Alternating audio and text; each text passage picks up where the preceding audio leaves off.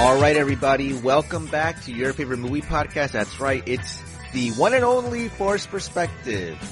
I'm Sports Guy 515, better known as Mark, or Mark the Mark, as many of you may know me by now.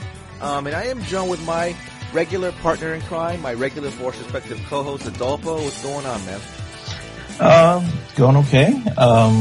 So hopefully we're going to start doing some less bitching from our last episode on the Oscars to some more positive outlooks on things. So yeah, doing okay. Yeah, I think so as well. So Green Book still sucks, but you know. Oh boy, yeah, that'll never get old. But No. We are here to kind of talk about something a little more current than the Oscars. That's right, it's going to be our review, finally, of Captain Marvel, the latest entry into the Marvel Cinematic Universe, and we're kind of going to use this review as kind of an introduction to our big retrospective of the Marvel Cinematic Universe, which will begin next episode with Phase 1. We're going to be bringing on special guests to talk about the MCU with us, and it's going to be a fun time. But for now, we're going to kind of stick to the MCU's latest release, Captain Marvel. And before we actually talk about the movie, I think maybe we should talk about the elephant in the room when it comes to this. And I don't want to get you fired up, because sometimes you get fired up with these kinds of topics, but let's talk about the trolls. Trolls? I thought this was universally loved by every geek out there, right? Like everyone, no problem with this movie, right? Oh, not at all. But, so, I think this was about, I think she had this interview about a month before the movie came out. It might have been around like early February, mid-February, when this kind of started coming to light. So, in a nutshell, I believe Brie Larson was doing an interview with, I don't know if it was a magazine or she was doing a Q&A panel. I don't know exactly where this happened. But she was kind of asked a question as far as diversity in film. And I have her quote right here. And she basically said, now if you listen to the full context of the interview, she's talking about just bringing people to the table, bringing people, more diverse voices to film criticism. But basically her quote when it came to that was, quote, "They are not allowed enough chances to read public discourse on these films by the people that the films were made for. I do not need a 40-year-old white dude to tell me what didn't work for him about A Wrinkle in Time. It wasn't made for him. I want to know what it meant to women of color, to biracial women, to teen women of color, to teens that are biracial," end quote. Now, I want to ask you, Adolfo, real quick. In any of that quote, especially when you actually listen to the full interview, does anywhere in that quote say to you, I don't like white people, or I don't want white people to watch my movie? Does that quote say that at all to you? No. And she specifically people have no sense of nuance anymore, right? Like, she's clearly talking specifically about trolls at this point. Like, she didn't it's not like she's saying every 40-year-old white dude in the world is not allowed to have an opinion on A Wrinkle in Time. It's not that at all. All she's saying is that she specifically isn't really interested in their opinion. She's interested in the opinion of little girls of color, people of color, things like that. And that's a valid point. Like, now you and I reviewed that movie. Neither one of us thought it was a very good film. Right. And if she's not, and even though neither of us are 40-year-old white dudes, even though I'm very close to 40, but I'm not a white dude, even though we're not 40-year-old white dudes, that is not, she might not care about our opinion. It doesn't mean she's not saying she doesn't care, that she doesn't like white dudes or 40. It's just saying that's not what she's concerned about. And people have no sense of nuance anymore, and people need to chill the fuck out. It's not even, I would even say it's not even just about the trolls. I would even say she's talking about specifically the film critics who are 40 years old, like the professional critics. Yeah, it's nice to get diverse opinions from everybody, but again, like you said, she's really not interested in the opinion of somebody who the movie really wasn't made for. And that's her prerogative. That's just her, her personal preference or personal opinion. She wants to hear more from people who the movie was made for, children, teenagers, whether they're boys or girls. She wants to hear opinions more from the people that the movie was designed for, as opposed to like somebody who's just kind of watching it because they have to, because it's their job. You know what I'm saying? Right. So, but of course, like you said, there's no more nuance in discourse anymore. So that got blown up to, oh, I don't like white people. You know, white people shouldn't see this movie. You know, and as a result, Rotten Tomatoes had to change their whole algorithm now. So for those who don't know, Rotten Tomatoes no longer displays the want to see percentage of a film, because after this whole controversy started, people, let's just call them trolls, because that's what they are, they're trolls, started review bombing this movie and bringing down the want to see percentage and just basically leaving negative reviews for a film without even seeing it, without even seeing the damn movie. They're leaving negative reviews. Oh, you know, this movie wasn't made for me, so I'm not going to watch it, and, you know, just kind of BS like that. So as a result now, Rotten Tomatoes has taken out the want to see percentage. And of course, now the conspiracy theories, oh, Disney paid them to take that off. And oh, Jesus Christ, it's the Last Jedi thing again. Yeah, pretty much. So that's what's going on with that right now. So basically, there's an article here from Hollywood Reporter that said after Rotten Tomatoes had to purge about 58,000 reviews, I think. I'm sorry. There were more than 58,000 reviews just after Captain Marvel came out, and they had to purge all but 7,000 of them because none of them, you know, fit their new criteria anymore. Were basically a lot of those were left over from the pre-release period, and now they're basically down to 7,000 reviews that are still up there. And the ones that did get taken out, like I said, were mostly about the politics, not about the movie itself. So that really doesn't deserve to be there anyway. So good on them. But it's just not only this website, but now, like, I hate how movie discourse now kind of has de-evolved into stuff about the actor's politics or the politics of the film. You know, why not just talk? What happened to just talking about the movie? That's what I want. You know, the ground zero for this, like patient zero for this, was Ghostbusters 2016.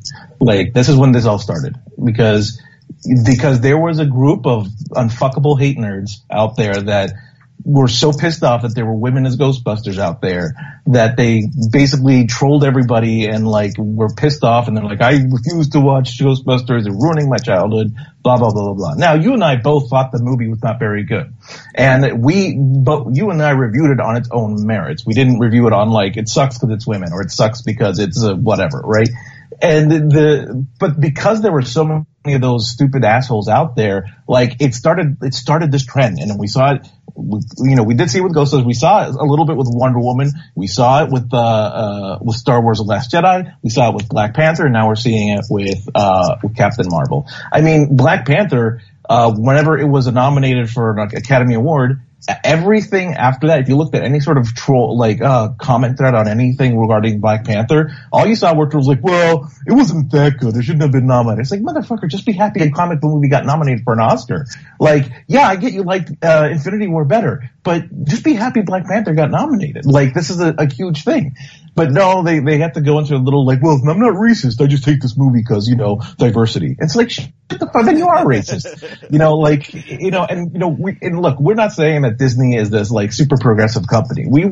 I think we're both pretty, cynical enough to admit that Disney didn't release Black Panther or Captain Marvel because they want, you know, more African American representation, or they want more female representation in movies. At least not on the surface. They didn't do that for a progressive reason. They did it for a financial reason. They saw that there is, you know, they saw that there is not a lot of African American leading films, and not a lot of women leading films, and they know that that's an untapped market. So it's not because they were being progressive; it's because they want more money, and it worked in both cases. Black Panther made, like, you know, $1 billion, and Captain Marvel's very close to $1 billion right now.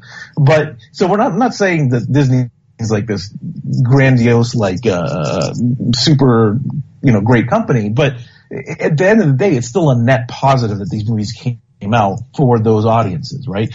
So, but now, because of that, we have all these people coming out of the woodwork saying, like, oh, Disney's only doing it because of diversity and blah, blah. It's like, shut the fuck up. I can't stand these people. I really can't. Yeah, and I hate the feeling. Don't you hate that? I feel like Rotten Tomatoes now has to baby and police you know, the populace, because, you know, you can't be trusted to review movies and use the site, use their comments thread, use their review thread for what it was meant for, instead posting these childish, immature, you know, 1-star reviews that, oh, Brie Larson hates me, so I'm not going to go see her movie. You know, it's like, I read some of that stuff like, dude, are you 12? Like, seriously. It sucks that, like, now they kind of have to change their whole site because of that, but it's like, and it's over nothing. If you actually read the quote in the interview, it's over nothing. How that little comment got stretched to this, I will never understand. Maybe it's just in the era we live in now. You know, maybe it's because of the guy in the White House. Maybe it's just because of the time of just how political discourse is now. It's very disheartening, you know, to have to witness this. It's so childish that it's just, I mean, I didn't really want to talk about it, but I felt like because we're talking about Captain Marvel, I felt like we had to at least address it.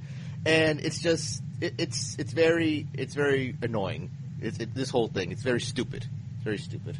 Yeah, it really just ruins the whole discourse of film criticism, and it also paints people like you and I who might have legitimate criticisms about a film that is, you know, quote unquote diverse, that they're, you know, it's going to like group us in with the morons when it, you know, and then that bothers me. It happened to us with Ghostbusters, I think, like where we did have legitimate criticisms of the film that had nothing to do with the women and only had to do with the actual story and the plot structure and the direction, you know. But you know, like you open your mouth and you might get like people thinking that you're like one of those, I'll say it again, unfuckable angry hate nerds. So like, it does bother me a little bit that you kind of like, because you know, I like this movie. I like Captain Marvel, but I think it is flawed. I think it's not the greatest Marvel movie ever. I think it's probably middle of the road as far as Marvel goes. Not the greatest, not the worst, just middle of the road. It's entertaining, but, and we'll get to the story, and we'll get to the actual review later. It's entertaining, but it could have used some improvement. But you know, but like just saying that, I feel like people are gonna like hound us like, oh, they don't like it because it's a woman, or you know what I mean? And that's kind of the problem. Like, it bothers me. And that's the opposite end of the spectrum too. Like, oh, if we're saying it's average or it's so, like, oh, is it because it's a woman? Like, shut up, dude. Like, that's not it at all. You know? So it's like, you kind of, it sucks. And I think our buddy Draven even brought up something similar to this on KLB recently. No, not recently, about a couple of years ago. When he was on for us with the Pulp Fiction episode. And how when I was doing some of the quotes, especially from our boy Quentin Tarantino, I had to kind of mute out certain words.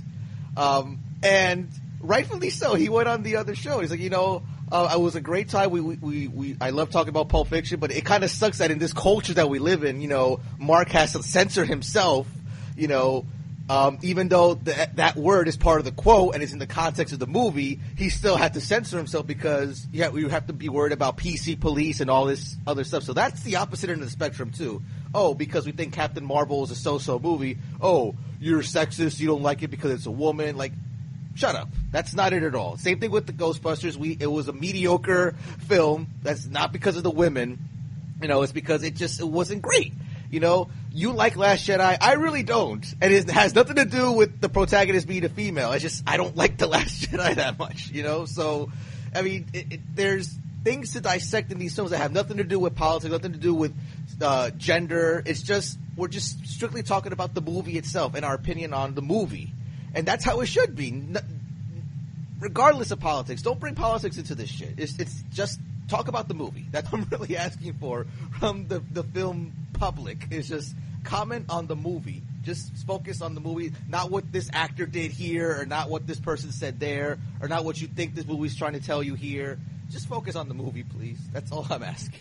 I mean, at the same time, there is something to be said about, in some movies you are going to have to run into some political things because the movie's either overtly political or because they are doing something like adding representation in a market that doesn't have a lot of representation for female action heroes or black superheroes or whatever the case may be, right? So there is some valuable discussion in that, right? The problem is that there is a nuanced way to talk about it in that, like, okay, for example, with Captain Marvel, it isn't, like I said, it's a net positive that we have a female superhero that little girls can look up to. And, you know, when I was in the movie theater, I saw tons of little kids there. tons of little girls there, and they were all super excited about the movie. They didn't care about like all of my little stupid, well, if they would have done this in the second act, well, you know what I mean? They didn't give a shit about that. They just saw women kicking ass, and that was all they cared about, and that's important, right? That is an important thing to discover. It is a valuable point to discuss sometimes these political situations, but I think that where sometimes it gets lost in the weeds is like that extreme one or the other, like, oh, if you didn't like it, you're a sexist, or if you did like it, you're like this man-hating feminist or something like that. And it's like, no, there's nuance. People there are ways to talk about movies, good or bad, even politically, that doesn't have to mean that you fall into one camp or the other. And that's what I think has been lost in this conversation. And like you brought up The Last Jedi, and that's one of those things where like, I enjoy the film. I think it's actually a lot better than people give it credit for, and I've seen it many times since then. And you don't like it, and that's fine. We both have valid opinions on it, and valid criticisms, and valid whatever you want to say. But then when you get to like people who are like saying, "Oh, the movie sucks because bro." Sucks because what's her name? I forget her name. The Ray. Ray is too much part of the story or something like that. And that's when you get like, okay, your opinion is invalid and you got to shut up right now. Yeah, that's pretty much it in a nutshell. I mean, just what happened to movie discourse now? Like, I feel like we can't, and you said it perfectly too. There is room to talk about politics when it comes to certain films, because like they could be kind of hinting at something, or maybe a little more overt their political stance. But again, there's a way to talk about this without taking sides. You know what I'm saying? Like, I feel like when you have to bring politics into film now, I feel like it's just one side versus the other, instead of kind of trying to be as apolitical or trying to be as nuanced, like you said, as possible when it comes to talking about it. There's ways to talk about it without kind of this whole us versus them mentality. And I think that's what's being lost now. And that's not just in film discourse. That's just in everything now. That said, I think there are moments in this specific film where it does feel like a little hashtag feminism. You know what I mean? So like, and I'm not saying it's good or bad, but I think it's like, in my opinion, I felt like when those moments came up in the film, I was like, okay, I see what you're doing. It's fine, but a little on the nose. You know what I mean? Like, so right. We'll talk about them in a little bit, but. And actually, there's no better time to do that than now, because we kind of wanted to get that little bump out of the way. Now let's talk about the movie. Like we've been saying this for the last 10 minutes. Let's talk about the movie.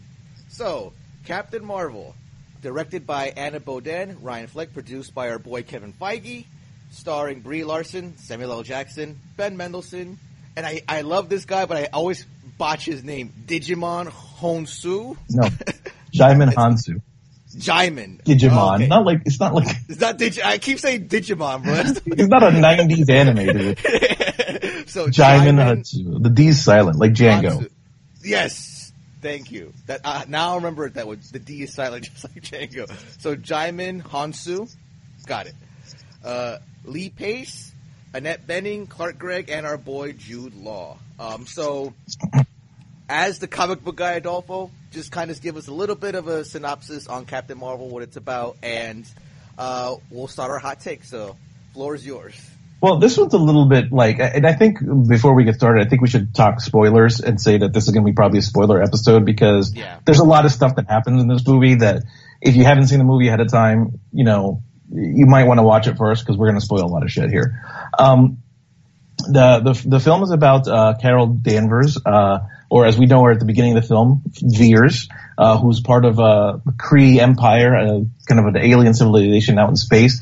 She's a human being, at least she appears to be, and she's got this power that she can't really control, and she doesn't really have any memories of her past. And she goes basically on a mission with the rest of her crew, including Jude Law, to kind of fight off these terrorists that they're called Skrulls, which are shape-shifting aliens. By the way, long time Marvel characters of the Skrulls, and I'm really happy that they got some screen time. That was pretty cool.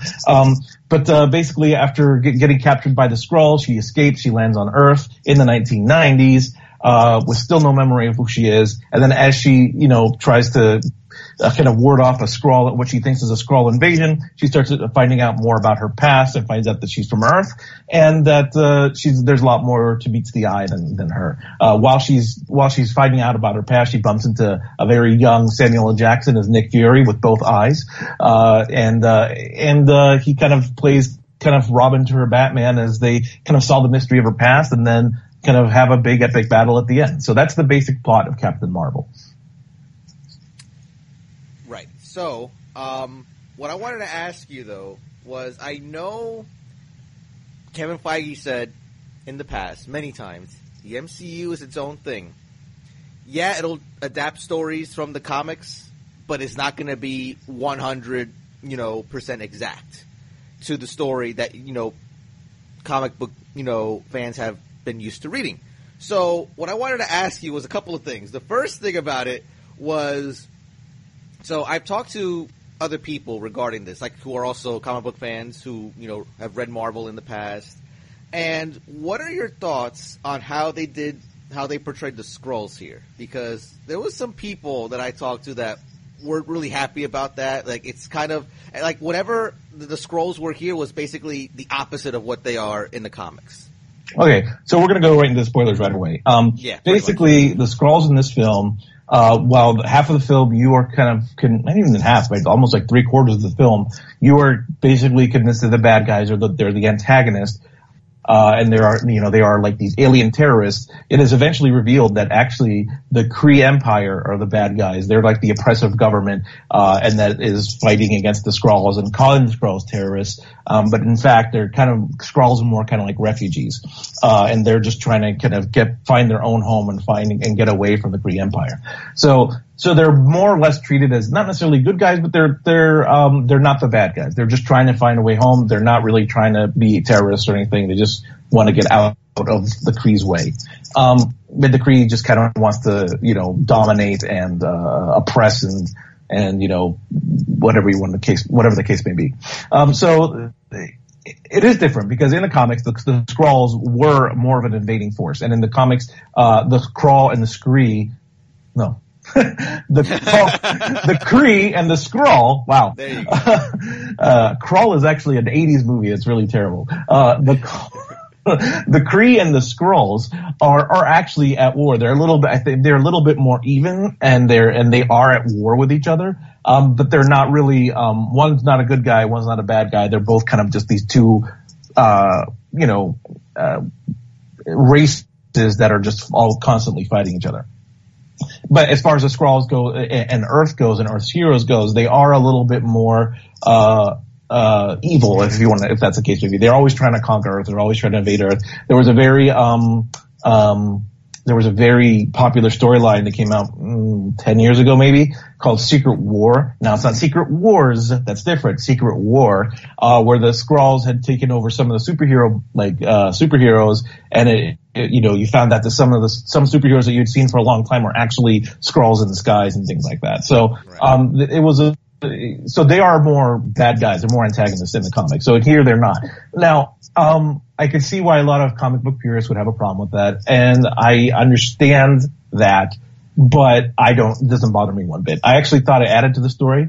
I thought that it kind of, it made the story a lot more interesting. And the Kree are not really good guys in the comics either. I mean, the original Captain Marvel does come from the Kree, but the Kree are not necessarily good guys in the comics either. So I'm okay with them being presented this way, and I'm okay with the Skrulls being presented as refugees. I think that's an interesting handle on it. And if we wanted everything to be exactly like the comics, then we can just read the comics. Now, again, I know that that there's a lot of comic book purists out there that don't like that, but I don't know. It doesn't bother me at all. Right. Yeah, that was like the first thing I wanted to ask you about this movie, because I know that the Skrulls here are different, and I want to kind of get your opinion on that. But as far as so let's just kind of talk about the movie as a whole, and then we'll kind of get kind of nitpick into certain topics. But as far as just the movie goes, I've seen this twice already, and I kind of said it I was talking about this with my sister, so I said to her, if this had come out in 2008, it'd probably be a bigger deal. Like, instead of Iron Man, we got Captain Marvel first. But in 2019, it's more of the same. And I think that's pretty much my overall opinion on it. Like you said, it's not great, but it's not terrible either. It's kind of middle of the road, and it's because it kind of feels by the numbers. It's your basic origin story for a superhero. And I think it's funny, though, that, you know, we're getting, because she seems to be such an integral part of Endgame, that we're getting her origin story so late, like literally right before Endgame, we're getting her solo film. And it's just, it feels weird considering that from everything I read in interviews, like Kevin Feige's going to make Captain Marvel like the leader of the Avengers after Endgame. She's going to be the centerpiece of that team. To introduce her to the populace so late is kind of an interesting move. Which is why I think maybe the film, just on its own merits, maybe is not making quite the splash critically that it probably would have. Maybe even, I would even say like 5 years ago, it probably would have been a bigger deal. But here, it just feels like it's a paint by the numbers average film. You know, I thought people disagree with me, but I thought Brie Larson was great. I really enjoyed. Yeah, I don't get the Brie Larson hate. I think she was very good in this film. I thought she was very charming, and yes. I bought her when she wasn't Captain Marvel. I bought her when she was Captain Marvel. You know, I thought she was very good. I thought she was funny in certain moments. I thought she was. She looked like a badass in other moments. I don't know. I've heard people call her wooden. I don't see it. I don't know. I thought she was fine. I thought she was perfectly acceptable and a fun watch. I think of any of the film's flaws, that's not one of them.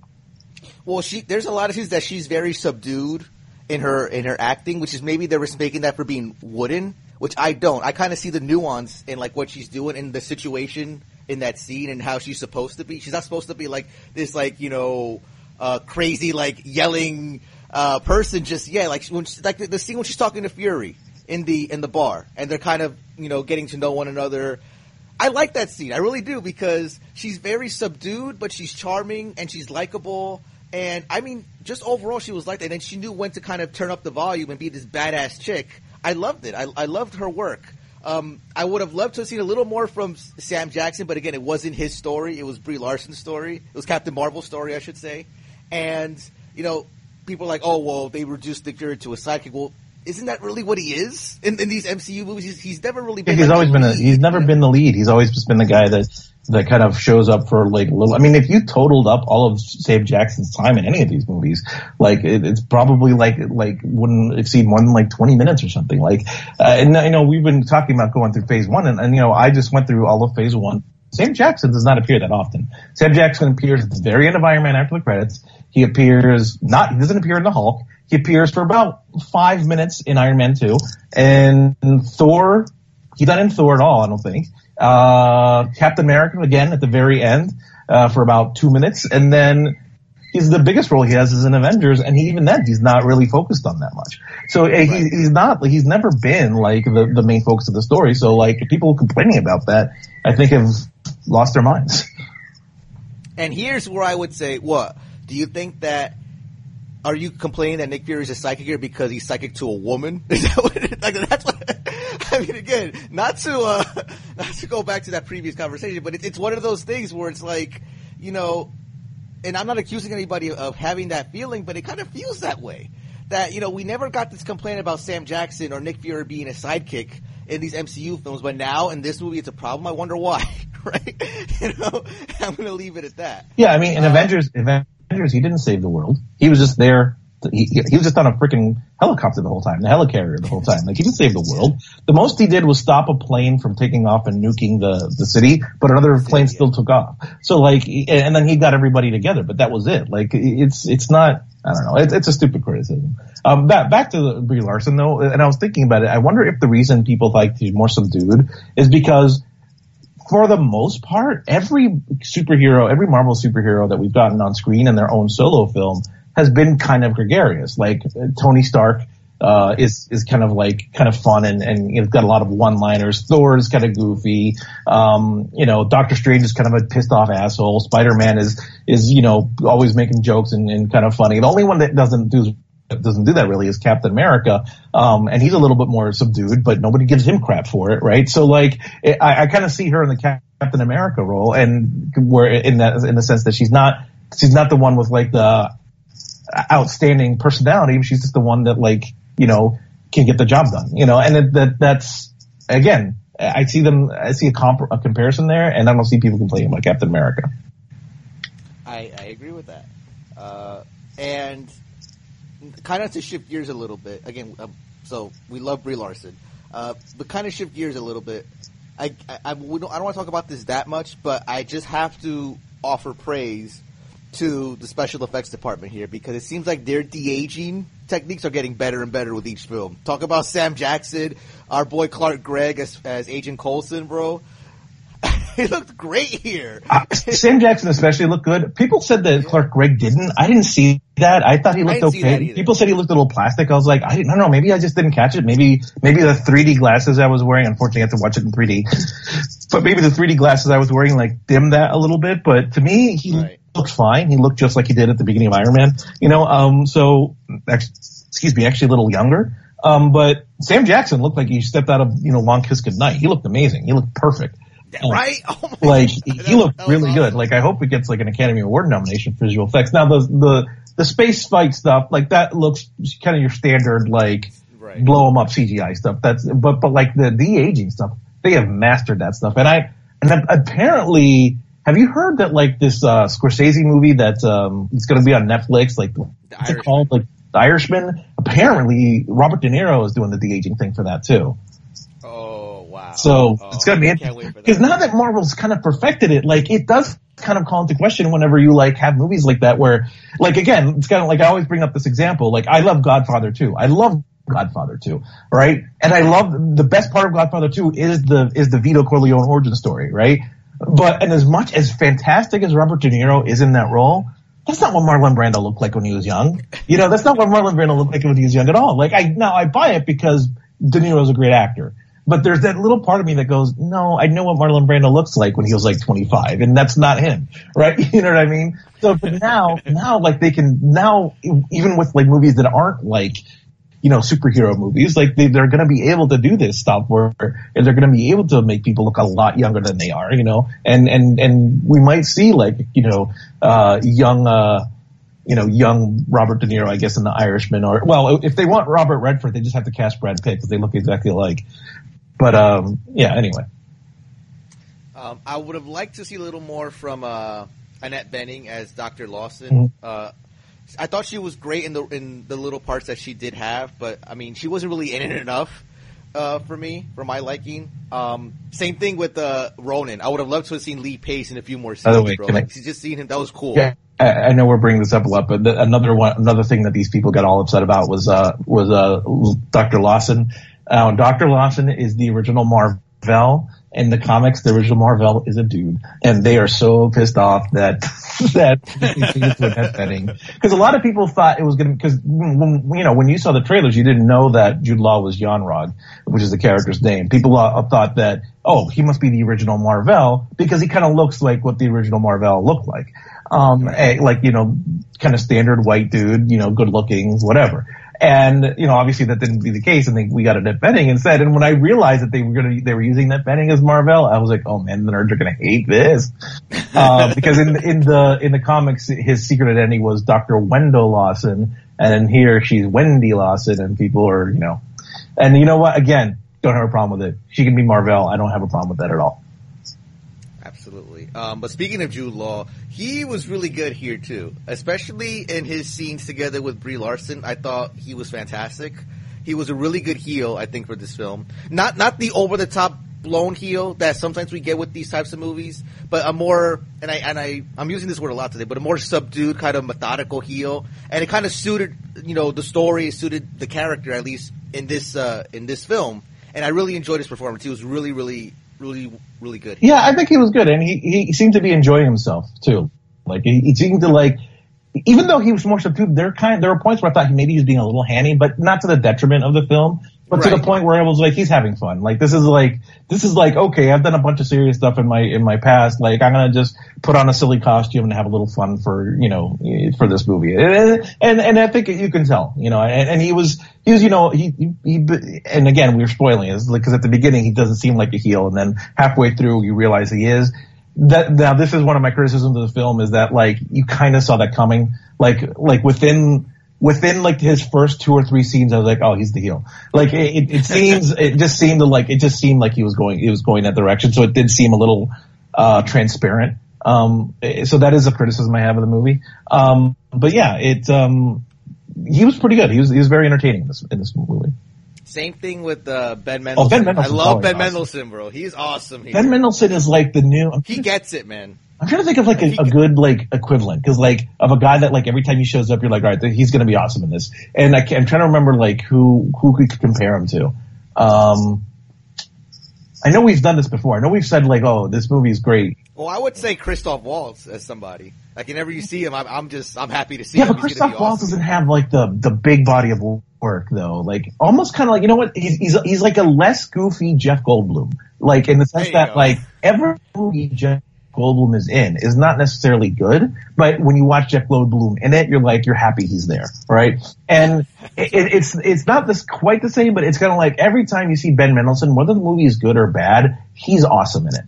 And like, I mean, and he's always a bad guy. Because I love that they played with this too, because he's always a bad guy. They totally flipped your expectations, and like, oh wait, actually he's a good guy. So that was probably like refreshing for him that he's not like another villain, you know, in this, and he ended up being like a good guy. That was a lot of fun. Yes. I mean, that guy's he's slowly working his way up to Goldblumhood as far as wackiness. Can I say real quick? I also love the fact that the Skrulls were in makeup and they weren't CGI. Obviously they did CGI whenever they morphed. But whenever they're just like walking around, they're just dudes in makeup, and that looks so much better. Practical effects, man. You gotta love it. So much better than like, yeah, just so much better. I also like the Rambeau family. They were the actors. They were very, very well done as well. But let's talk about that a little bit too, because to me, of course, me being the casual, you know, MCU movie viewer, to me, you know, the Rambeaus are just Carol's friends, Carol's quote unquote family. But they're not just that in the comics. No. So why don't you shed a little bit of light on that? Monica, who's the little girl in the movie, so, all right, here's where comics here's where comics history gets all screwed up. The original Captain Marvel in the comics was a dude. He was a white dude from Kree, came down, blah, blah, blah. He ended up actually dying in the comics of cancer. And they actually never brought him back. He's one of those dudes that, like, one of the few characters they ever brought back. Him and Uncle Ben are the only people they've never brought back. Everyone else has come back from the dead. But even Bucky came back. That was one of the rules before too. Like, oh, Uncle Ben and Bucky are the ones that never come back, but Bucky ended up coming back.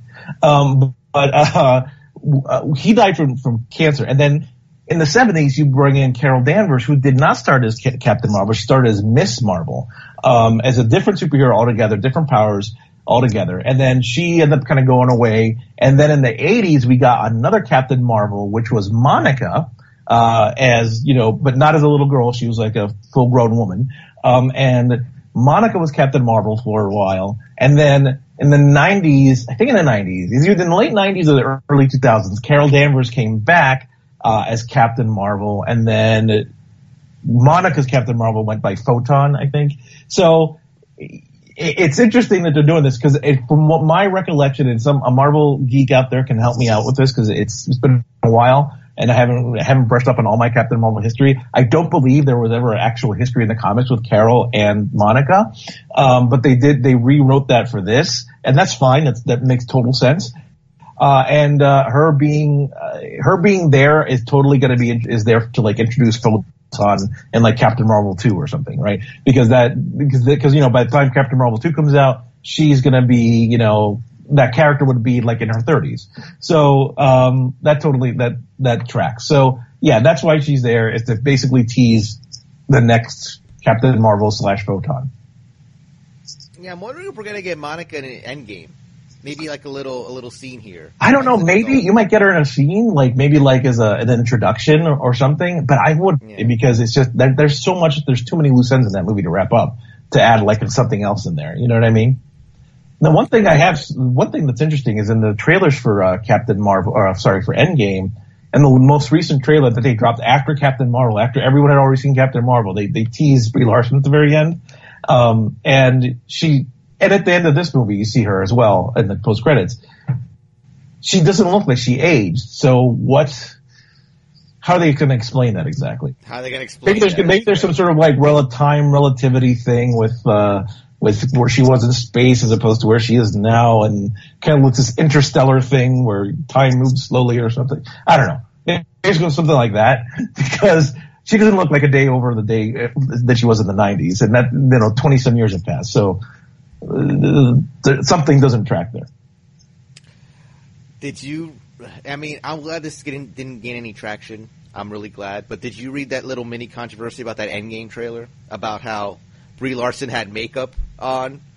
And they're like, oh, they're trying to sex up Brie Larson now. See, that's the difference between directing by a male and directing by a female. Like, just stop. Please, stop. Quit while you're ahead, people. Like, it's such a stupid thing to get hung up on, Oh, now Brie Larson's wearing makeup. That means you're trying to sexualize her. I didn't even notice that, and I think that's a weird criticism to make.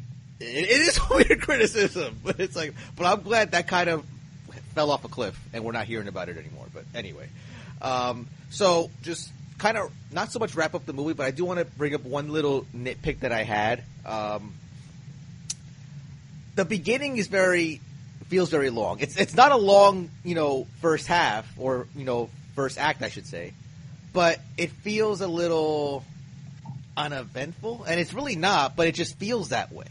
And and it's not just, and I thought it was maybe just me feeling that, but it's not until she's crashed out into Blockbuster Video that I feel like the movie really gets going. But before that, when she's, doing the Star Force thing on Kree or whatever planet they go on to fight the Skrulls, I'm not really feeling any of the action yet. It's not till she gets to Earth that it really picks up. No, I didn't really feel that way. I was pretty invested during that time. I don't know. I didn't feel that way at all. But I will say, speaking of the Blockbuster thing, how did you feel about the 90s nostalgia in this movie? I think they went a little far with it. I think there were times where I was like, okay, guys, we get it. It's the 90s. You know what I mean? It felt like when she landed a Blockbuster, and I was like, okay, that's cute. You have to mention Blockbuster. That was the one I would have, accepted no matter what. But, yeah, and then you got, and the soundtrack was very 90s as well, and that was fine too. This is a good soundtrack, for people who grew up in the 90s. A lot of grunge rock and things like that in that movie, and that's fine. But I felt like every now and then they made some sort of reference in the 90s. I was like, okay, guys, all right, enough. Yeah, the Supreme Intelligence playing Nirvana. I mean, that was just kind of weird, Yeah. Yeah. That was kind of weird. But, and then, the fight scene she had with No Doubt playing, that was awesome, but it felt like a little on the that's the one, that's the hashtag feminism scene that I was talking about. Where I was like, as soon as, I'm Just a Girl started playing, I was like, okay, guys. I get it. We get it. I get it. It's fine. I don't want to take away from the scene because it's a really great ass-kicking scene.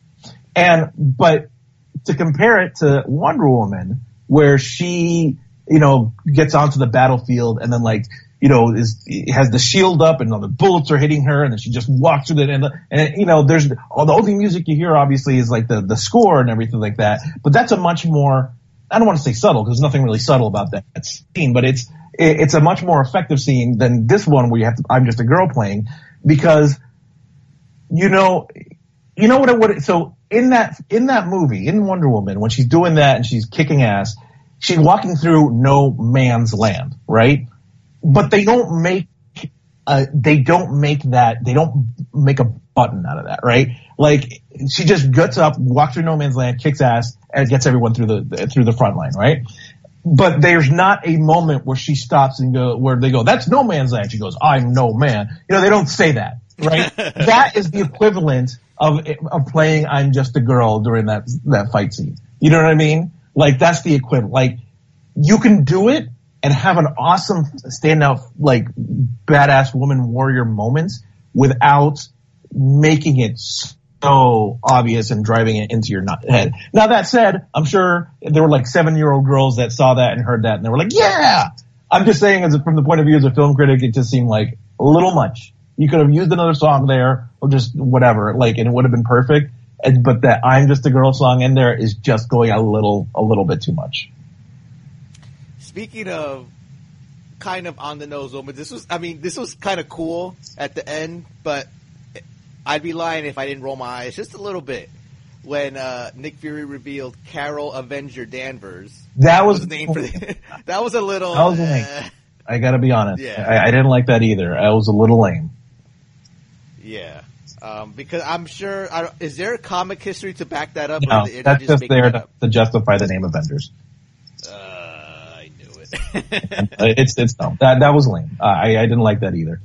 The other kind of hashtag feminism moment that I thought was I don't think it crossed over to lame, but it potentially could have, is like whenever Jude Law, when there's a big fight with Jude Law and like he takes off all his gear, like, come on, prove it to me, man to man, or, arm, hand to hand or whatever. And she just blasts him in the chest and she goes, I have nothing to prove to you. I feel like that's good. It was fine. But I was like, if they would have done it like just a little bit different, it could have crossed over into that cheesy territory. You know what I mean? Right. To me, that was another hashtag feminism.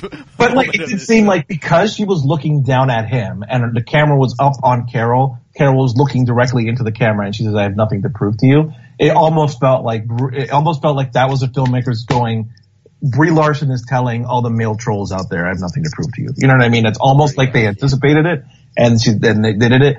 I'm still okay because it was a cool moment, but I almost felt like that was calculated, you know? Oh, definitely. I agree with but again, that as well. I'm trying to see this this is going to be a movie that when my daughter's old enough, I'm going to show it to her. She's probably going to love it because she actually is starting to get into superheroes and stuff, but she's not quite old enough to watch Marvel movies yet, because as I was watching, I was trying to watch it through the eyes of a parent, and they are still pretty violent for a 4-year-old. So, I don't want her to watch them yet, but when she gets to that point, I think if she saw that, you know? Right. One more point before we kind of wrap up Captain Marvel. This kind of goes back to my point about how they're doing a Captain Marvel film so close to Endgame. Mm-hmm. The Tesseract is kind of important here, and it's funny because we're rewatching Phase 1. Yeah. We're the main MacGuffin is the Tesseract in those movies, and now it's here again as an important power source, and it's we're doing this again. And I was trying to follow the bouncing ball on it and figure out how it got there. So we see the first time we see it is in Captain America. Because at first I thought it was Thor, but that thing in Thor is not the Tesseract. It's something different. It's different, But the first time we see it is in Captain America, and the reason I thought it was the same thing from Thor is because when the Red Skull finds it in Captain America, he finds it in Norway. And it's hidden behind some Norwegian god type stuff, right? In the wall or something. And then in that scene too, they mention Odin. Yeah, and they mention Odin, but whenever you watch Thor, and it looks like the Tesseract, it's this blue square thing. And I looked it up on Wikipedia. It's called something else. It's called the Cask of Winter or something or other, because it has different powers. It freezes everything in Thor, and it doesn't have the same power in Captain America. So that's why I think people might get confused, because you think it's the same thing from Thor, but it's not. Anyway, so we first find it in Captain America, and then at the end of Captain America, it falls into the ocean, and then Howard Stark finds it. Right. But then when you go to Avengers, it's still in S.H.I.E.L.D. possession, right? So but in this movie, which kind of takes place in the middle, the Skrulls have it. So, and you think they have it because Wendy Lawson gave it to him. So at what point did it transfer from Howard Stark to Wendy Lawson back to S.H.I.E.L.D.? You know what I mean? Did S.H.I.E.L.D. loop? Well, we know how it got back to S.H.I.E.L.D. because of Goose. But right, no, yeah, we know how it got back, but how did S.H.I.E.L.D. lose it in the first place to get to Lawson? You know what I mean? Yes. That's the kind of part that's a little. I think they maybe got too cute with it. I think that's the problem. Because again, at the end of Captain America, you find out that Howard Stark had it, found it, and then in Avengers, it's in S.H.I.E.L.D. custody. So right. I feel like that was unnecessary to Captain Marvel, because it just adds a further wrinkle into it that doesn't need to be there. You know what I mean? And then I think after the trajectory is pretty easy because I think after Avengers, Thor takes it back to Asgard and it stays there till Ragnarok, and then that's when Thanos takes it when they escape. Yeah, and that's fun. Yeah. But yeah, it's just like it seems like they added a transfer in there that didn't need to be in there, and like I feel like that was just a way to like tie it into the other movies and like try to like kind of wink at the audience. And I was like, you don't need that there. It seems like you could have had another MacGuffin in there for that, you know? Yeah. Like the Tesseract is already. Yeah, I didn't like it. So one criticism I also noticed, I don't know if I necessarily agree, just because of how well acted the film is, especially the chemistry between Brie Larson and Samuel L. Jackson is really good here, which is maybe why I don't see it as much as others do. But do you feel that just the events of this one film, and let's say it takes place over a couple of days, probably not even like too long, in movie time. Mm-hmm. Do you feel that with just this one adventure they both had, that they grew close enough to where Captain Marvel is his backup plan? Now that they're like these two best of friends that now, Nick Fury just kind of considers her like the emergency option if the Avengers fail, Because people are saying, well, I mean, I don't really see the chemistry between them. Like, I don't know why. Just after this one mission, they're now best friends, and now he's considering her Plan X or whatever for Thanos. So, what do you think about that? I think I don't have a problem with it. I didn't even think about that at all. It didn't even register. Yeah, it's one thing. I haven't heard it from people, but I've just some reviews I've read kind of mention this. That I don't know. I think that's I don't think that. I don't know if that's. I don't valid. really see it either. The one thing I will say though is it does making this movie in the past as they have. It does introduce the kind of flaw of okay, when Loki was attacking New York, why didn't you call her then? Or whenever Ultron was devastating the world, why didn't you call her then? You know what I mean? Kind of valid. It's why now? You know what I mean? It just seems or any of the other Marvel movies where there was world-threatening things where the Avengers weren't necessarily involved. Others have brought this up. The only way you really explain it is that, Fury thought that the Avengers could handle it, and Captain Marvel's only when the Avengers failed is when he would call her. That's the way people are explaining it, but I don't know if I really buy that, because it's kind of it's one of those cop-out excuses. Yeah, because all right, so what is it about? Okay, he sees people disappearing around him in New York. Okay, I get why he would do it then, because it's if I might disappear, I only have one more shot, right? I have to do it now. It's now or never.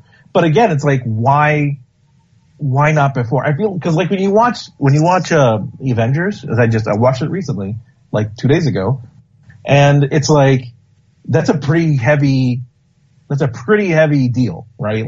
A lot of and maybe he didn't have time. I don't know, because they might take your time to get there.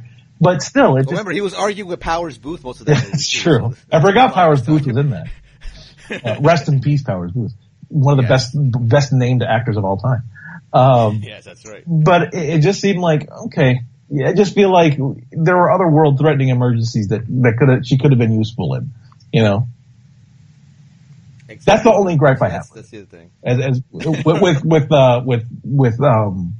with them setting at a different time. I guess I get why they did it, because they want to have her, because a lot of people, like you said earlier, you kind of alluded to this earlier, they're speculating that Captain Marvel is going to lead the Avengers going forward. And that's nothing out of the ordinary. She has done it in the comics, so settle down, nerds. She's done it before in the comics. So you got to kind of get her in before Endgame. I get that.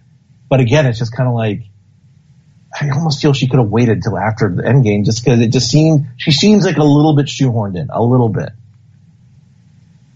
Right.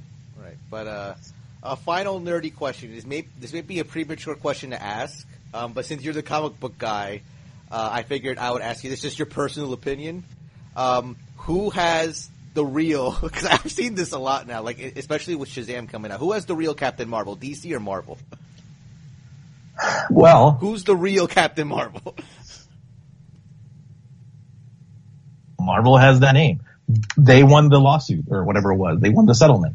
That said, the original Captain Marvel is the DC one. Now, the reason, this is where it gets convoluted, right? Captain Marvel was not originally a DC superhero. He was part of a brand of comics called Fawcett. I forget the other heroes involved in that line, but Captain Marvel was part of that. Captain Marvel was named that before Marvel Comics existed.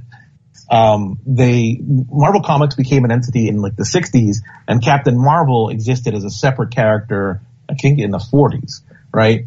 And it continued to exist, and then it kind of fell out of publication, and then DC bought the rights to that, to the Captain Marvel,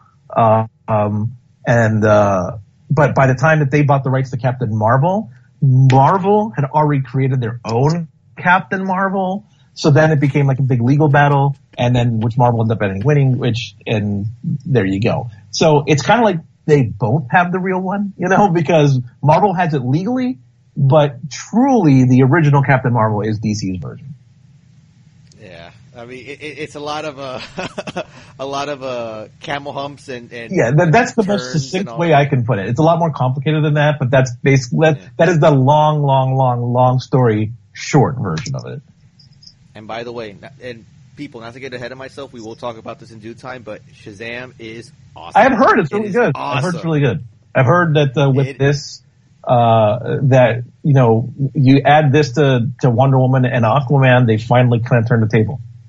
This might be my favorite one out of all those three. And I'm just glad, again, this is premature, but again, I'm just glad that Zack Snyder's not behind the camera for this. Like, somebody who knows how to have fun and relax and kind of make things cheery, just kind of have fun with this instead of being all dark and sad and brooding all the time. This movie got it right. And I think DC's starting to make a turnaround now, which is good. But we'll talk about that more in a couple of weeks. Before you, don't spoil anything for me, but do they connect at all to any of the other movies? Kind of. Okay. All right, we'll leave it at that. Kind of. Okay. But as far as this Captain Marvel goes, like we said before, like, we love the acting. Like, this is a great cast. It really is. Great cast. Decent enough story. It was a fun story. It was a fun movie overall. It kind of opened up some questions in regards to the previous films that they kind of either have to explain, or I don't know what they're going to have to retcon things. And that's the kind of thing that bothers me. Yeah.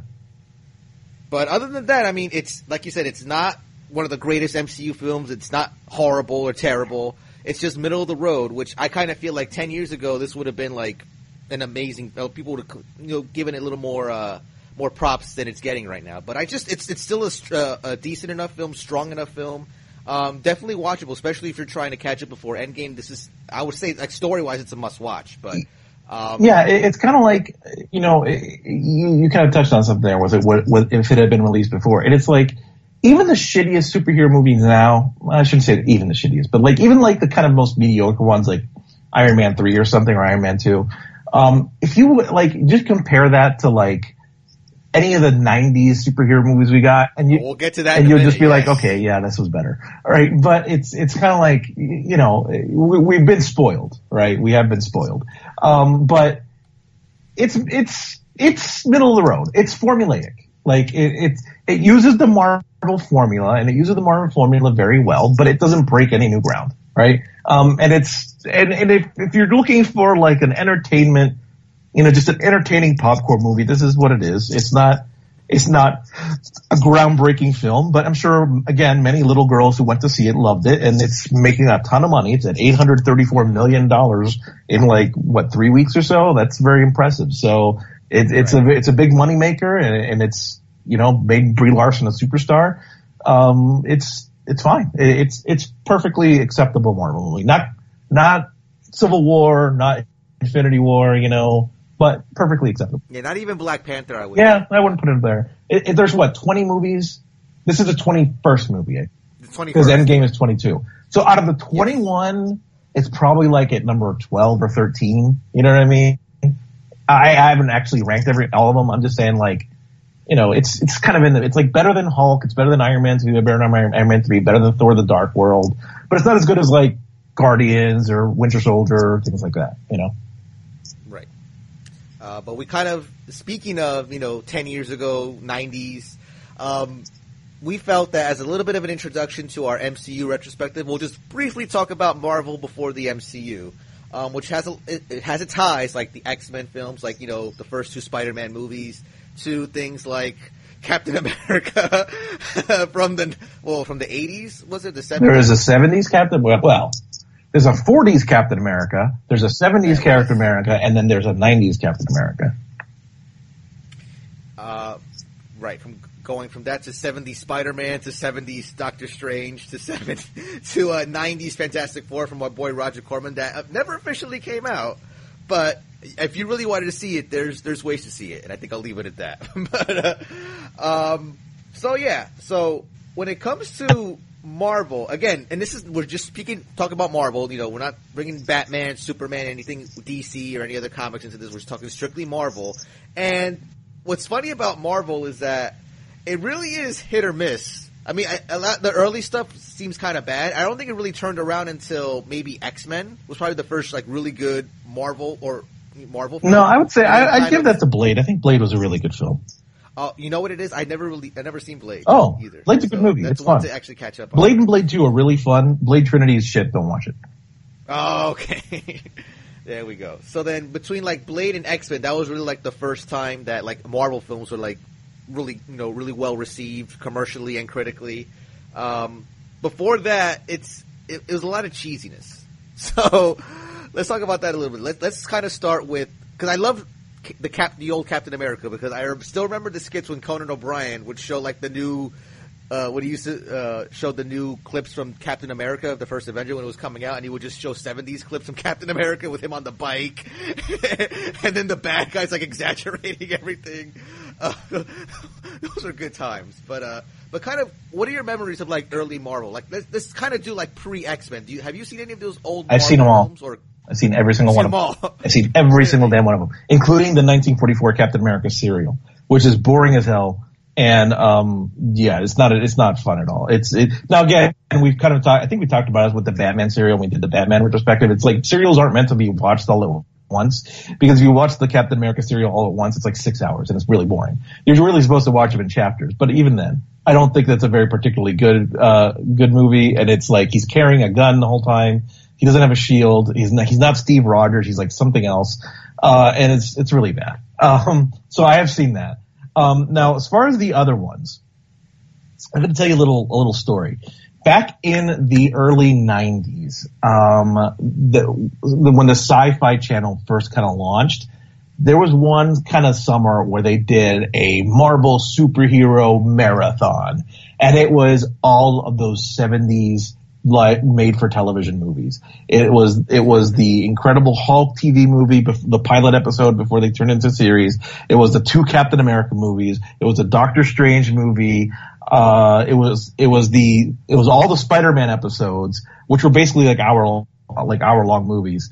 And then, the Incredible Hulk TV movies from the 80s. So it was like I remember getting so psyched, because I was a huge Marvel zombie back then. And I just took my tape and I recorded, I put it on SLP, recorded it for 6 hours, switched the tape out, recorded the rest of the marathon. And then like one day I just sat and watched it. And I was like, as I was watching, it was like, oh, these are really cheesy.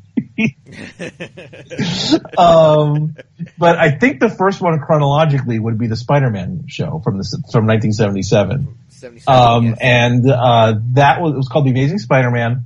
And when you watch it, it's not terrible. It's not great, but it's not bad. Like I will say I'm a little impressed with like the fact that they had like a stuntman like kind of scaling the walls, like building this stuff. But what was always funny was like they said it was in New York, but it's clearly Los Angeles, you know?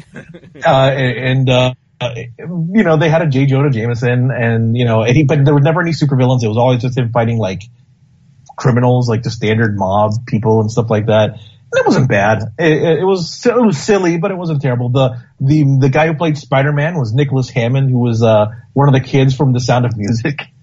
And who also, by the way, randomly, I was looking at the Once Upon a Time in Hollywood cast. He's in that movie. I don't know as what, but he's in that movie. Oh, wow. So, like, now the thing is with that show, the first, like, 2 or 3 episodes were, like, longer than an hour. They were, like, TV movies, and they aired them as TV movies, and then they made like a series of it of like I think 10 episodes, and they were like shorter, they're like an hour long. But like some of the TV movies and some of like the 2-part episodes, they bundled together and actually released them theatrically in like weird markets like Portugal and Brazil and things like that, which is interesting. And so like technically some of them are theatrical release movies, but not in the United States. If you go to actually own them on DVD, they were hard to find, but I managed to get them. I don't think they're technically illegal, but they're if you find them on YouTube, they're kind of entertaining for a little bit. I would not suggest watching the whole series though. Right. I mean, as far as like 70s stuff, the only real experience I have is with The Incredible Hulk. I know my grandfather used to watch that show. My mom has memories, of Bill Bixby and Lou Ferrigno. My uncle used to watch that show as well. So, I have memory. And then like in the late 80s, early 90s, they would rerun the show all the time, like on different channels. So there was still reruns of this going on at that time. So I would, remember as a kid just kind of channel surfing and it would be like on and my mom was like, oh, it's The Incredible Hulk. Let's watch it, So those are like my only memories of like pre-80s stuff. I wouldn't even say pre-90s stuff. It's just really The Incredible Hulk. Like everything else, like Spider-Man and Doctor Strange, I didn't discover till like, I would even say like a few years ago that they even existed. Especially even Japanese Spider-Man, which is a wacky thing even. That's complete. I can't even talk about that. I have no connection to that at all. I've seen clips and I'm like, I don't know what the hell's going on here. Then we had Doctor Strange in 1978.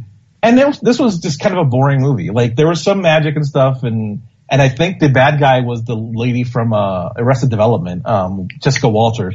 But for the most part, it was like the guy. I'll give him credit. They got the costume pretty right. It looked kind of cheesy as hell, and like with a 1970s budget, but the costume is more or less correct. But this one's also really lame, really cheesy, really kind of cheesy special effects. I don't know why they chose Doctor Strange of all different characters to run with as a TV movie. But that one's pretty. Doctor Strange, though, with that 70s porn stash he's got rocking, bro. Exactly. Oh, and then, of course, the piece de resistance of the 70s, Captain America, bro. Well, there was two Captain America movies. There was Captain America and Captain America 2, Death Too Soon. And I believe our boy Christopher Lee was the villain in Captain America 2. It's funny because if you look at the first Captain America, his costume's all wrong. Like it looks like an Evil Knievel outfit, right?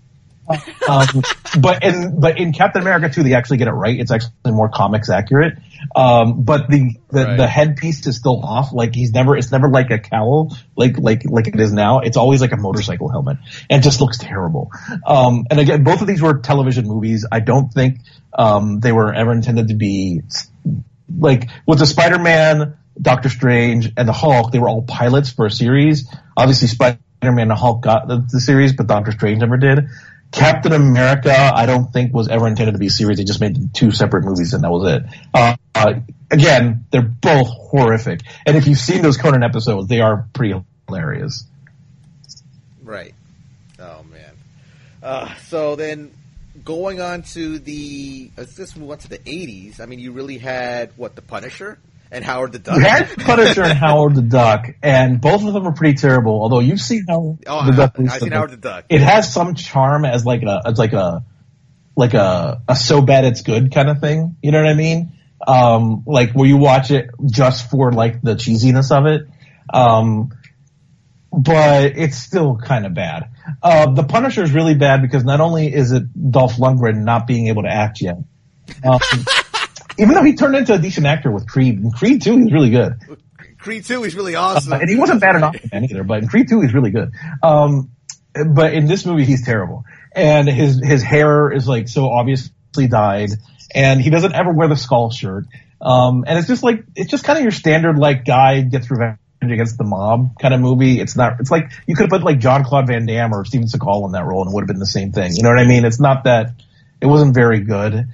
He was, for some reason, like, had, like, some, like, rhyming homeless guy with him the whole time. Like, I don't know, it's comic relief. I don't know why. It was terrible. It's a bad movie.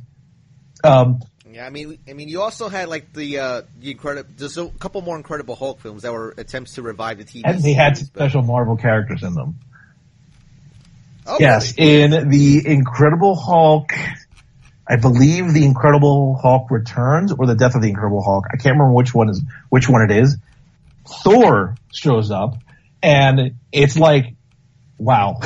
It's like, this is, if you want, like, whenever the first Thor movie came out, I was always thinking of this Thor appearance because, like, this could go so horribly wrong. And it's like, just look them up. Look it up on YouTube, like Incredible Hulk, Thor episode, and then you'll see it's so bad, dude. It's like the worst. He's like got a furry outfit. He's got like this really ridiculous helmet he's always wearing. It's really bad. And then the other one, The Trial of the Incredible Hulk, has Daredevil, but he's not. He's blind. And I think he's got like the extra powers of like being able to hear and all that stuff. Oh, I'm looking at it right now, dude. He's dressed in black. This is great. Which one are you looking at? Oh, I'm looking at The Incredible Hulk Returns. Okay. I'm looking at him right now. That's really out there, bro. Yeah, it's pretty bad. And I've seen all people, like they're all terrible shows. I think you can get some of these like on Amazon. It's like individual episodes. But yeah, The Trial of the Incredible Hulk has Daredevil like all in black, and it's actually kind of close to what he looked like in the beginning of the Daredevil show on Netflix. I'm not sure if you ever saw that. It looks a little similar to that, but a lot worse. Right. Yeah, I see it too. It's all black out. Yeah, and it's a lot worse. Yeah, those are pretty bad. Those are all terrible. Marvel did not have a good track. And here's the other thing that we didn't talk about is that Marvel, Stan Lee was always trying to get Marvel movies made, right? And in the 80s, there was an effort to get a Spider-Man movie made by our friends at Golden and Globus. That never ever materialized, obviously. Right. But they had like ads for it, and they had like if you ever watched the Electric Boogaloo movie, have you seen that yet? The documentary? No, gotta watch it. It's so good. But they talk about this thing that they used to do where they'd go to like Cannes or like other film festivals, and they would just have posters, right? And like they didn't have a movie. They just created posters with like a title, and they'd sell that to people for like financing, and then they'd make the movie out of it, right? And like so like they wouldn't even have an idea. They would just have like an interesting like thought or like title or whatever, and they try to sell that to people. And then one of those things is Spider-Man. They had like a guy in a Spider-Man suit or something. They tried to sell that to different people, which I think is how the rights to the Spider-Man movie got all fucked up for years and years and years. But yeah, so that movie did not ever materialize, but it was in the works for a long time with Globus in the 80s. So shifting to the 90s a little bit. I mean, there was a couple of things before we get to our main two things. There was a couple of television films. Like one was Death of the Incredible Hulk that we mentioned. It was 1990. They did a pilot for Nick Fury, Agents of S.H.I.E.L.D. that never got. That is one I have not yet. I have never seen. And the same thing with Generation X. I don't even know what that is. I guess that's a Marvel comic, but that was also an unproduced, a pilot for an unproduced. Yeah. So Generation X was a comic book in the 90s. It was like the new. Generation X was basically the new X-Men. Like I shouldn't say the new X-Men. They were like the current students at the Xavier School that weren't X-Men yet, but they were mutants and they were like learning how to use their powers and things like that. And they were called Generation X. And they had a comic book for like a couple of years, and then they made that TV movie, which was not good. It's actually probably better than some of that stuff we've already talked about. But it's still not very better or worse than X-Men Apocalypse, bro. Well, it's better. It's not. X-Men Apocalypse is better. X-Men Apocalypse. The thing with X-Men Apocalypse is that it's just kind of mediocre. I don't think it's a terrible movie. I think it's just mediocre. It's just kind of, you know, like it didn't like. I didn't hate it. I didn't love it. It was just kind of like, Whereas, what about Last Stand? That's a harder one. I don't know. You know, it's always funny to compare, but when you really think about it, it's like, okay, these television films had like no production value, no real actors in them, you know. It's kind of hard to like say that it's not, you know, it's better than like some shitty Hollywood produced movie, right? But it's not very good. Right. I never saw the Nick Fury one. It had David Hasselhoff as Nick Fury though, which I think is hilarious. I think that was yes pilot too, but I never watched it. Right. But other than Blade in the 90s, which you're saying is good, so I'm definitely going to try to check that out now. I'm kind of overdue to see Blade. We had Captain America, which I did watch, this 90s Captain America. Oh, it's bad. Yes, it is. Out of all of these, I've seen Howard the Duck and this Captain America, bro, and that's really out there. That Captain America is so bad, and it's like the rubber ears on the suit. It's like, why couldn't you just cut holes in the mask? Why are there rubber ears on the suit? And then the film that's basically the stuff of legend, bro. The Corman Fantastic Four. Fantastic Four. There's a great documentary out there called Doomed. The story of the Roger Corman's Fantastic Four. It's very good. Everyone should check it out. It kind of goes behind. It gets all the actors, interviews all the actors for it. It goes into like a whole thing. I think they get Stan Lee in it. I'm not sure if I remember Stan Lee's in that documentary or not, but like they get a bunch of people to interview for it, and it's really entertaining. A really entertaining documentary. The Fantastic Four you can find on YouTube. It's in its full glory. You're never going to find a good version of it because the only versions that you see are like really bootleg copies that people have uploaded, because basically I think Marvel had the negatives destroyed because there was never it's kind of like the Star Wars Holiday Special. Like the original doesn't exist because Lucas just destroyed it. But that movie was only made to keep the rights for Roger Corman, to keep they never intended to release it. But the sad thing is that all the actors didn't really realize that when they were making it, and they were really trying, and some of them worse than others, right? But the sad thing is, it's probably the best Fantastic Four movie we've had.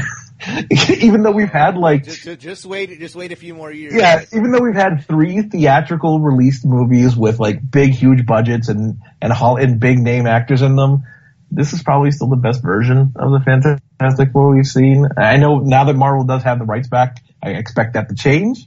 But it actually got the spirit of it right, but it's pretty horrendous. Just warning anybody out there, the effects are pretty hilarious. But you can find it on YouTube. Right. So things start to turn around with Blade, and then they really start to turn around with X-Men a couple of years after that. I still love that first X-Men movie. That and X2, which was from 2003. I love both those movies. Those movies are awesome. Same thing with Spider-Man 1, which we already reviewed on this show in the past, which are Spider-Man retrospective. But 03 had X2, but it also had Hulk and Daredevil. Yeah. I mean, Daredevil, and what's funny is that I like Daredevil more than Hulk. Hulk is just so confusing to me, that 03 Hulk. And it's just, that's Ang Lee, I think. And, I don't know, I think people are a little too hard on Daredevil. I kind of enjoy it for its wackiness, for Colin Farrell being wacky. But Hulk was just, I watched it twice, and then I never watched it again after. It's funny, because I think Hulk ends up is a better movie of the two of them. And I've watched it recently after having not watched it for 10 years or something. And you know what? It's not as bad as I remember. He's trying to do something interesting. Ang Lee was trying to do something interesting with it. I don't know if he succeeds, but he tried to do something different. And I can't really fault someone for doing that. You know what I mean? The result isn't great, but the effort is there. You know what I mean? Yeah, I just, and I'll never forget sitting there watching that big final battle with the cloud. Yeah, that was bad. That was bad. And I'm just did I miss something? This is me back in 2003, bro. I was 16, I think I was watching this, and I was just so lost and confused at what I was watching. But yeah, I have more fond memories of Daredevil than that movie. And then the next year we had Spider-Man 2, Blade Trinity, which you say was shit. Oh. So maybe I'll avoid that one. And The Punisher, which I only seen it once. It's kind of so-so to me. I don't know if you think it's bad, but I think it's just kind of a so-so movie. John Travolta, I know, hands really hands it up. It's 100%. Okay. It's not good. It's not bad. It's just middle of the road. Right. Something that was not middle of the road was Elektra. I've never actually seen it, and I actively avoid that movie because I never heard anything good about it, so I never watched it. But But the same year, we also had the first Fantastic Four, which I do like. I have fond memories of that first Fantastic Four, even though, like, looking back now, it's kind of dumb. But I like it for, like, more nostalgic reasons than anything else. And when we got Captain America, Chris Evans for the first time, really, here as the Human Torch, so that's kind of cool. And then the next year was The Last Stand. Less said about that, the better. What do you think of our boy Nick Cage in Ghost Rider? This kind of falls into so bad it's good for me. Like, I think the movie's really cheesy and bad. And Nick Cage, I love Nick Cage. I will watch him in anything. But this is not a good movie. But it's kind of entertaining to watch Nick Cage ham it up. But the movie's terrible. Right. Spider-Man 3. We've talked about that enough on this show in the past, so let's leave that alone. And then Rise of the Silver Surfer, which is 2007, so this is a year before Iron Man, which is the first in the MCU movies. So with Rise of the Silver Surfer, yeah, it's bad, and it's noticeably bad. 'Cause I don't know if you really noticed this too, but like the quality, just the picture quality between the two films looks staggeringly different. This just looks, even though it's supposedly a high budget film, it looks like a low budget movie to me. You know, it's just, and that's why I can never like really watch this anymore, because it looks bad. I'm just talking about the acting, just the look of the film. It just looks bad. You know, which is a big contrast from the first movie, in my opinion. But what do you think of this one? And give us big giant purple Galactus instead of give us a fart cloud. So I'm not super happy with the Silver Surfer movie. Yeah, well, I hope we get him back now. Well, he's back now. He's back in the fold. Yeah. We'll see what they do with him. Yeah. Now, remind me. I mean, we're getting ahead of ourselves a little bit. Was Galactus in Doctor Strange, or was that just Galactus? No, Galactus was not in Doctor Strange. No. It was Mephisto. Thinking of Dormammu. No, Dormammu. There Galactus. I'm getting those guys confused. Galactus is he's a world-eating kind of entity. He's like one of the biggest bads Marvel has, and I'm assuming it's probably going to be one of the next phases they go to. It's like, I mean, all phase one, they're calling it the Infinity Saga now. Phase 1, 2, and 3 is the Infinity Saga. I'm not sure if you caught that recently, but so the big bad was Thanos, right? So now they're going to need a new big bad. Doctor Doom seems like a decent candidate. Galactus is probably another big one, but we'll see what they do with it. Yeah, I can't wait to see how that goes. And then, like we said, following Fantastic Four, Rise of the Silver Surfer 2008 had Iron Man, Incredible Hulk, the Punisher Warzone. Oh my God, Punisher Warzone is so much fun. No, it's awesome. It's awesome. It's hyper violent. It's so violent, and it's exactly what the Punisher should be. Like, it's exactly what the Punisher should be. You should watch it. Oh, okay. So then I'll add Punisher, Warzone, and then the 2 Blade movies to my watch list then. But we're gonna stop there, because obviously that's the same year as Iron Man and the Incredible Hulk, which we'll talk about on our Phase 1 MCU chronology. Maybe we'll get to some of these other like Marvel films like in passing throughout this retrospective, but we're gonna stop here. So with that, we're gonna wrap up Forced Perspective. Any questions, comments, or feedback, just send an email to fpmpodcast@gmail.com.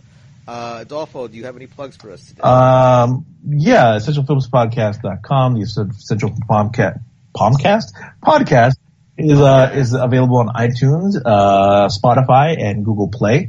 The most recent episode we have was Goldblum Mania, our little bonus features episode, where we talked a lot about some of your adventures at the Goldblum Marathon that you went to.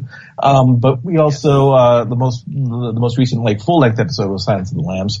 And next up on our ticket is 2001: A Space Odyssey. So, hopefully we'll get to that pretty soon, and we'll get that out to your ears. But yeah, that is it right now. Right. And then you can follow myself on Twitter at SportsGuy515. So next episode we are going to be starting our retrospective going up to Avengers Endgame, which is about a month away now from today, from this recording. So very excited about that. It's going to be a lot of fun to kind of revisit all these 20... Well, we already did one already with Captain Marvel, so we're going to visit the previous 20 MCU films. It's going to be a lot of fun. For this Phase 1 episode, we're going to bring in my Planet Jobbers co-host, Denon, to talk about Phase 1 with us. So it's going to be a fun time, and looking forward to it. Any final words before we get out of here? No, I don't think so. Excited for Endgame. Going through all these Phase 1 movies, we'll get to it when we actually do the episode, has been kind of interesting to see which ones hold up and which ones don't hold up. But yeah, so it's gonna be a fun ride. Yes, and I have been actively writing down all Stan Lee cameos, so it'll be fun to talk about those as well. Rest in peace to that guy. So it'll be a nice way to honor him. Oh, one thing we didn't mention is the Marvel opening at the beginning of this. Oh really, man, I got the feels. That had me in some tears where they did the instead of the normal Marvel thing where you see all the comic book pages, you just see like a bunch of like little Stan Lee cameos and stuff, and then they said, I think it says like "Thank you, Stan" or something like that. It was really good. And then the Stan Lee cameo in this film was pretty good too, where he's reading the Mallrats script. I got a kick out of that. Yes. So, and it was funny because my sister goes to me, well, what's that he's reading? Like, what does that mean? Like, oh, so you've never seen Mallrats then? Well, I've got a Blu-ray I got to put on for you, so just as a movie fan, I marked out for seeing him read the Mallrats script. That was pretty awesome. Yeah, I loved it. Sorry, so I know you were trying to wrap up, but I need to get that. Oh, no. I mean, we didn't talk about the Stan Lee thing either, so I'm glad you mentioned it as well. But anyway, so we're going to get out of here now. On behalf of Adolfo, I'm Mark Sports Guy 515. Thank you again for joining us. And until Phase 1, we are out of here.